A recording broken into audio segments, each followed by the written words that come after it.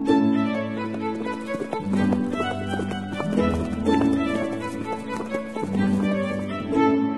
listening to Nick Luck Daily. This edition is brought to you by FitzDares, by the Racehorse Owners Association, and by Thoroughbred Racing Commentary's Global Rankings.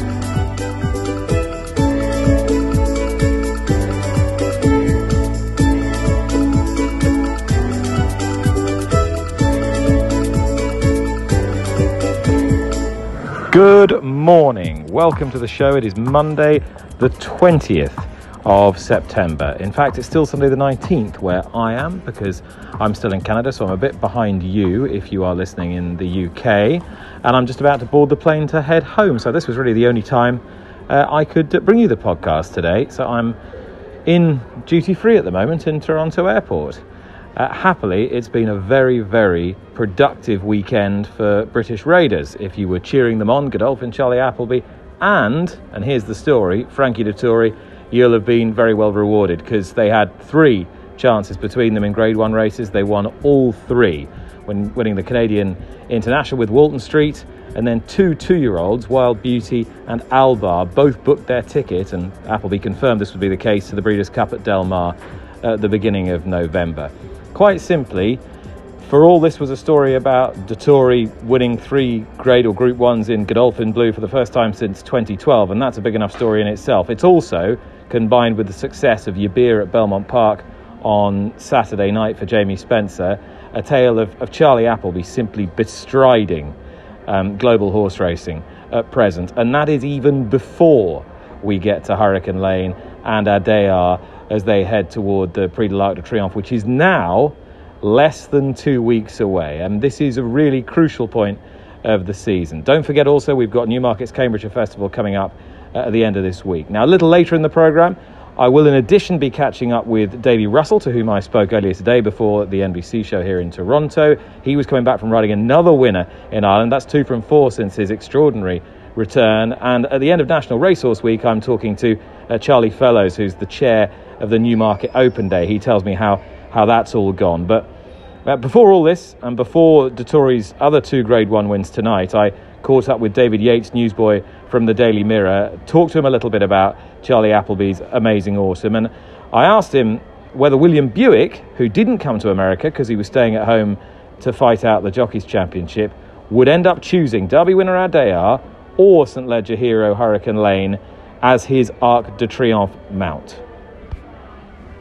I think it's extremely difficult for a jockey to turn away a Derby winner and a horse who is the shorter of the 2, Nick. I think that whenever you and I talk about this quite a lot on the NLD as to when a jockey has a choice, I think that it's very, very hard to reject the shorter priced horse for another one. In this case, Adayar and Hurricane Lane.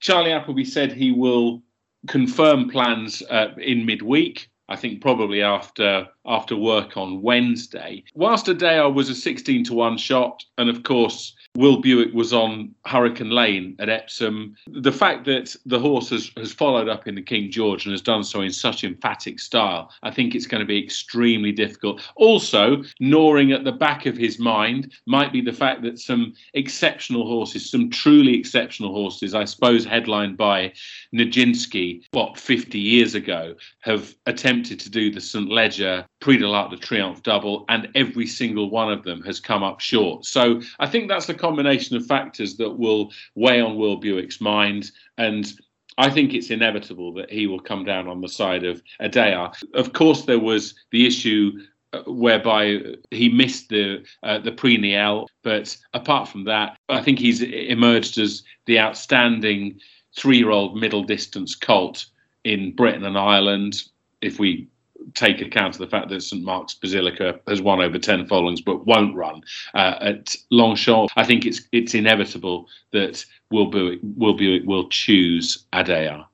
There are high-profile jockeys floating around without an obvious arc ride at the moment. We'll come to Frankie Dettori in a moment. Have you got any news from Charlie Appleby as to whether James Doyle will definitely ride the horse that William Buick does not ride? Yes, that's a given. I mean, if we fast forward to Wednesday and Charlie Appleby confirms that both horses, all being well, will line up in Europe's Middle Distance Championship on Sunday week, then the horse that Will Buick does not ride will be ridden by James Doyle. So there won't be any jockeys who are in the background and maybe apt to ring Charlie Appleby and say, got a jockey for Hurricane Lane yet? Well, the answer will be yes, we have, and it's James Doyle. So others need not apply at this stage. Just want to divert briefly to Buick and eschewing the opportunity for all those American riches. And let's face it, there have been an awful lot of them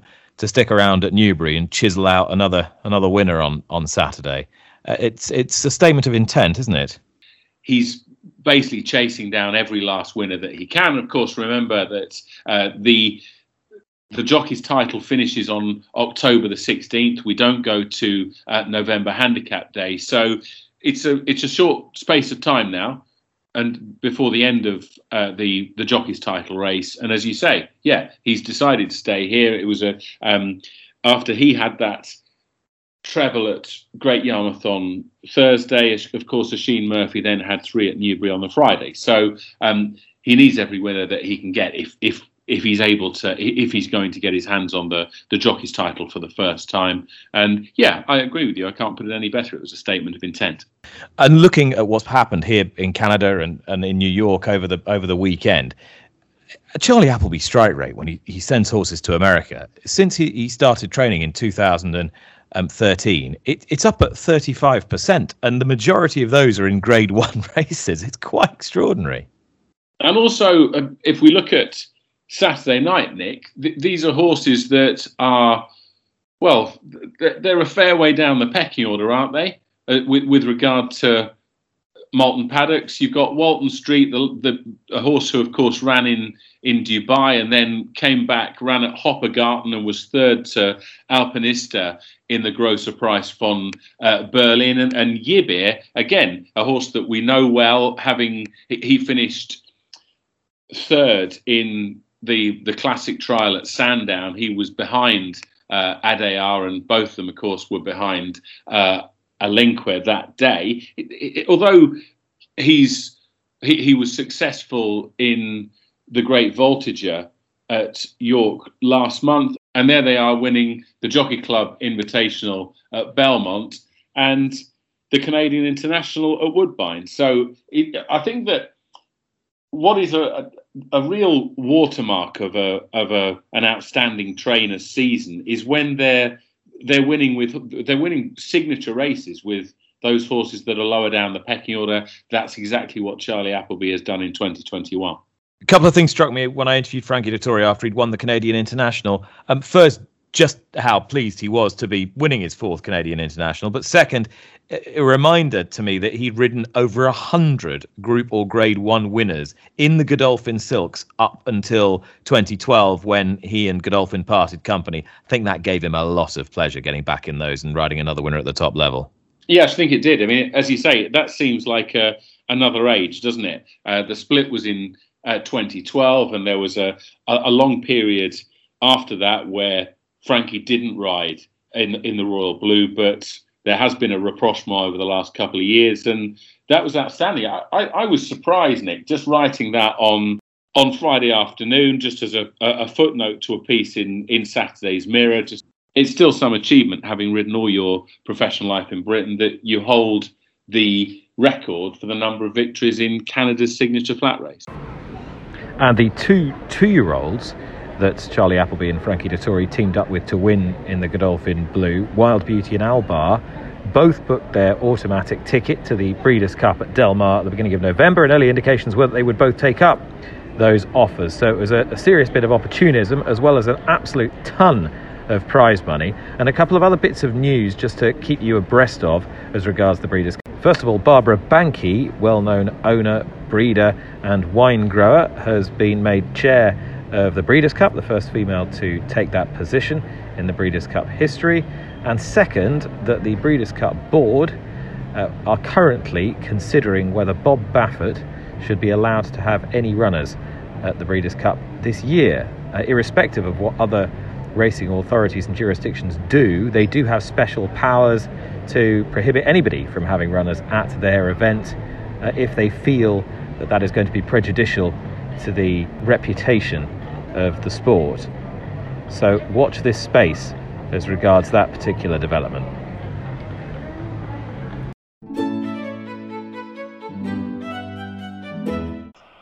Well, I would not be doing my duty if I did not complete the circle and check in with Davy Russell, because he has come back, and since we last spoke, he's had a handful of rides, well, 4 rides, and 2 of them have won, including Sunday afternoon, and he's on his way back now as I'm speaking to him. Davy, many congratulations. How did it feel to get back in the saddle after such a long wait? It's great now, Nick, yeah. I suppose it just didn't feel right all the way through. I just wasn't ready, and maybe in the last 10 or 14 days it just all started to click, and we were schooling a few horses, and it just felt like that I was ready to go, and it's been a great start now, thanks to Gordon and everybody, So was it really just a case of sort of listening to your body? There was nothing you could put your finger on. It's just how you felt. Yeah, I just wasn't right. And look, I was pushing for Cheltenham, and look, in the back of my mind, I just wasn't 100%, and I was glad the surgeons made the decision for me, because I may have made the wrong decision and went there, and then once that was kind of passed, I just took my time, and it just didn't feel right, and we just schooled kind of a dozen horses there last week or whenever it was, and just one after the other, I just felt great and very confident, and Was there anything strange about how you felt when the tapes went back for the first ride back, or was it just like a kid getting back on his favourite bike again? No, it was pretty much the same. Yeah, it was just pretty much the same. I hadn't really built it up to be anything else, if you know what I mean. I just was prepared to go back right the same way I stopped. Well, not the same way I stopped, but the same way I was right before I got to fall. Were there any butterflies at all, or not? Not really. No, I suppose it was a low-key start, and that was a thing that I spoke to Dr. Pugh about. She and I both agreed that maybe a lower-key start would suit it a lot better. But like if I was going straight into a big festival, it just might the nerves could have taken over a little bit, but not this week. And now it's all smoothed out, So 2 from 4, but as you said to me when we spoke the other day, you're not going to start cherry picking and taking it too easy. You've either got to do it properly or not at all. Yeah, that's it. Just as long as my body's able to take it, and Gordon is willing. We have Jack and Jordan who both are riding out of their skin. There's Dennis O'Regan, and then there's Keith Donoghue to come back as well. So, all very talented riders who can hold the place in the team. So, it's just a matter of, we all kind of have our horses, a lot of the horses, and favoured owners and things like that to ride for. So, and they'll just all fall into place, And in terms of how your body feels now, or how it felt the morning after you had your first rides, anything unusual, anything different? No, but I had done an awful lot of work with my physio that I've done work that I've never done before, extraordinary work, weights and, different things for my neck. So that was, I would have been surprised if there was an effect, you know what I mean? Because I didn't feel brilliant when I was schooling horses before Cheltenham. I had a bit of pain, or not a pain, but a feeling, like, you know what I mean? Just a feeling, a different feeling. But that wasn't there when we schooled during the week. So, I was quite confident that it was gone, that we had done enough work to put that aside, Is it fair to say that you've put your body through something pretty unusual? Yeah, different, definitely, but not. It was enjoyable. Now it was enjoyable, and I was happy to do it. To be honest, yeah. It's enjoyable if there's a goal at the end, I guess. Yeah, well, exactly. Yeah, and there was always a goal, and at the same time, I didn't want to finish up and get fat and put on 2 stone anyway. So it didn't really matter if I came back or not. It was all. I was doing something for my health, do you know what I mean, for my own health. So, it didn't really matter. I didn't put too much pressure on myself doing it, if that makes any sense. Just transition, Dave.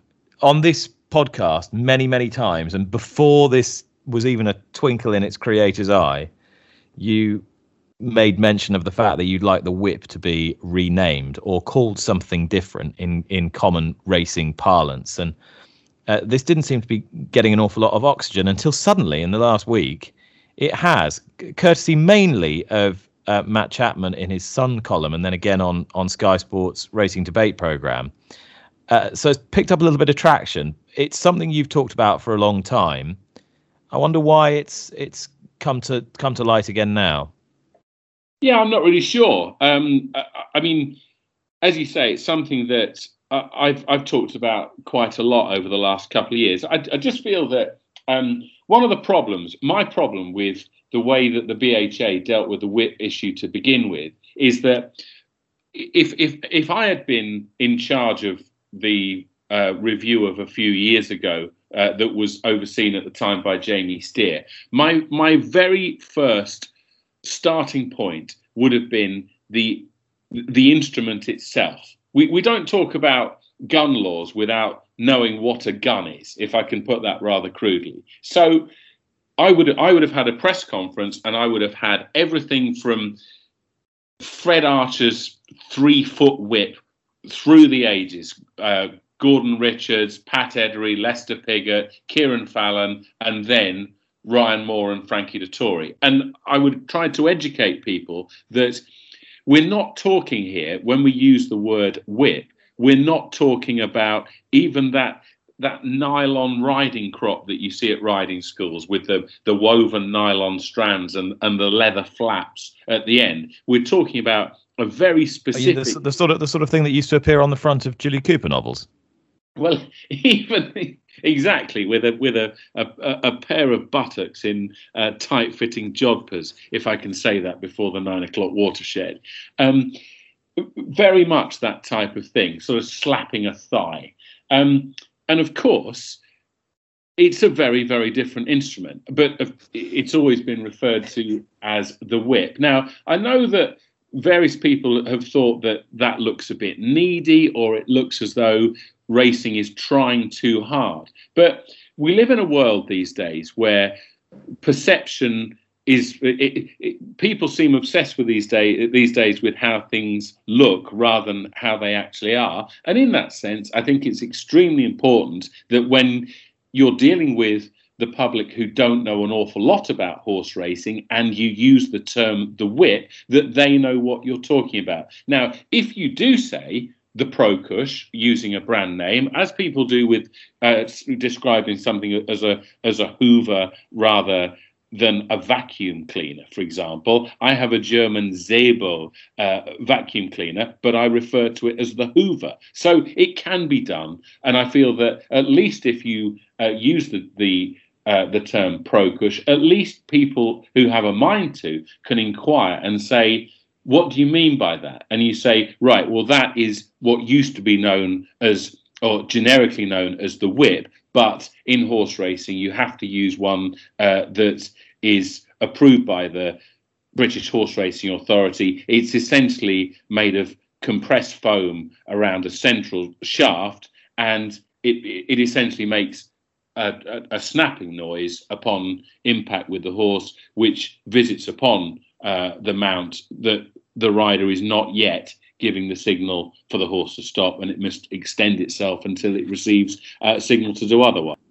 Now, Dave, I just want to recap where we are with this business about Sunday racing and the added Sunday meetings next year. You think we're sort of labouring the point in several consecutive podcasts, but that's because every day somebody else comes out and adds to the debate. And this time it's the ROA president and Horsemen's Group chairman Charlie Parker, who said an awful lot of work's gone into this. The stable staff have been taken into consideration very much. There still seems to be a little bit of an impasse between NARS, the National Association of Racing Staff, and other members of the Horsemen's Group, the National Trainers Federation, the Racehorse Owners Association, both of whom are backing the Sunday racing on the condition that it's reasonably well endowed with prize money. So each passing day, we don't seem to be getting any closer to all parties agreeing it's either a good thing or a bad thing. Right. Well, my take on this, and I have to talk about it in a general rather than a specific sense, is this. And that is, if you have a group of individuals who claim that they haven't been fully consulted about something and another body says, yes, they have, my instinct is that the first body of people, and obviously specifically in this case, we're talking about stable staff, haven't been given adequate consultation. It's clear that there are greater prizes on offer on Sundays, and that one of the reasons that the fixture list for 2022, one of the features of it was beefed up Sundays with more money. It's also going to be obviously later finishes for stable staff. Now, it's a fair request on their part, I think, to have part of that pie. And Dave, looking ahead to this week, we've got plenty of good racing in the UK before the ARC starts to take centre stage, with the Cambridgeshire fixture at Newmarket running Thursday, Friday, Saturday. What is likely to be your highlight of that 3-day extravaganza? Well, I'll be interested to see who turns up for the Sun Chariot Stakes, because when we looked at the Falmouth Stakes at Newmarket in July, I think that it's not an unfair or even uncharitable view to say that that's one of the weaker Group 1s of the summer. But because of the difficulty of travelling horses over the summer, we had, if I can use the phrase on a Nick Luck Daily, a reap Bobby Dazzler of a Falmouth Stakes for 2021. And I suggest that might well be true of the Sun Chariot too. There are horses like Lady Bowthorpe, Snow Lantern as well. It would be great to see those in it. I think that the Cambridgeshire is also going to be interesting. John Gosden has won that on 5 occasions. He's now teamed up, of course, with Son Thady. They're looking for a record 6th victory, and the favourite is Uncle Bryn, who's 11-2 at the moment. A horse who when we were doing the Nick Luck Daily back in April, we were talking about this horse as a Derby prospect. He ran in the Blue Ribbon Trial at Epsom in April, and of course also ran in the Dante too. Then he had that break and he returned with a victory at Ascot at the start of this month. He has a £4 penalty for that. And as Thady Gosden has told the readers of the Daily Star, the Daily Express and the Daily Mirror today, Uncle Bryn faces a very different test over the 9 furlongs of the first leg of the Awesome Double this Saturday. Well, National Racehorse Week is coming to an end, and it's come to an end in a sort of glorious climax. It's focused around the Newmarket Open weekend, the Sir Henry Cecil Newmarket Open weekend, and which has been enormously helped and pushed and driven by the endeavours of trainer Charlie Fellows over the last few years.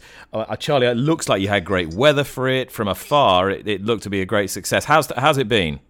Yeah, it's been really good. I think everyone that I've spoken to have said that they've never seen so many people here. Look, we're helped massively by a day of fine weather, and the rain held off, which was fantastic.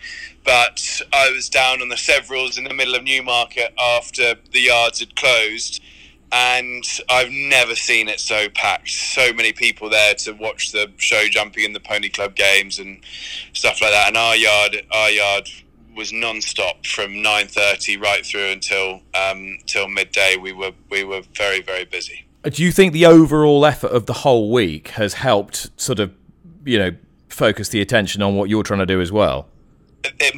No doubt that the creation of the National Racehorse Week has definitely helped us.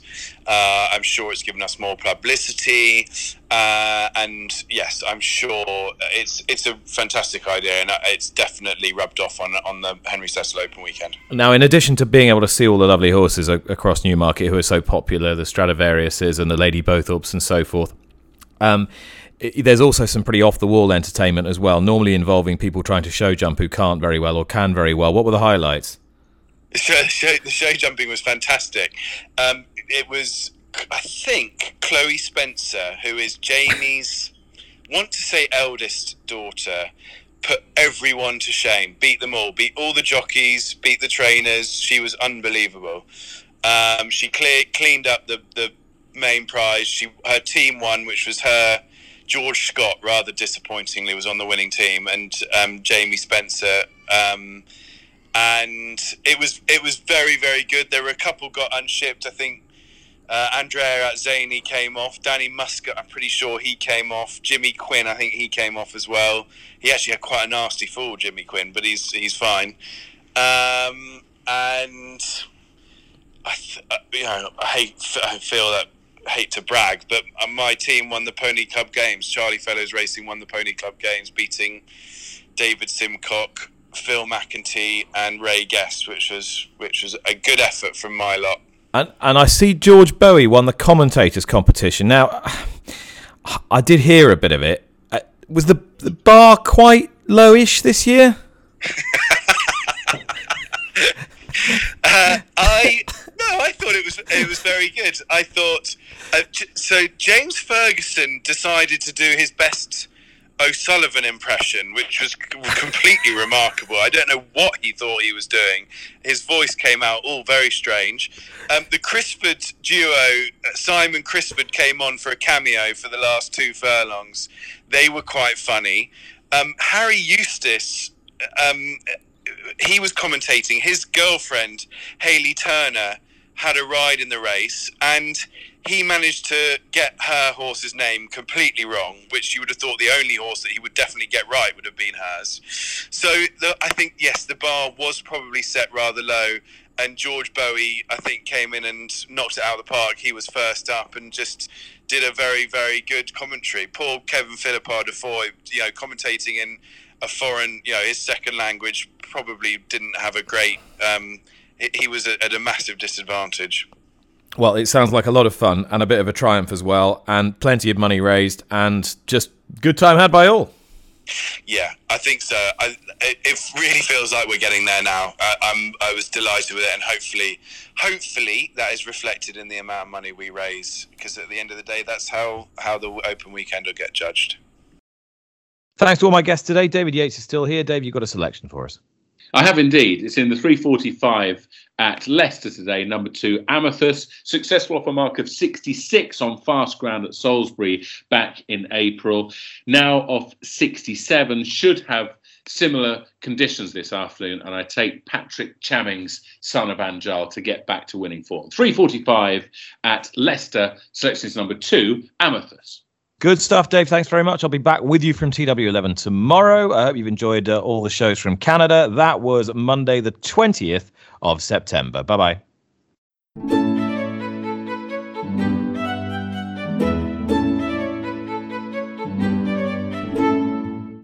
You've been listening to Nick Luck Daily, brought to you in association with FitzDares, the Racehorse Owners Association, and Thoroughbred Racing Commentary.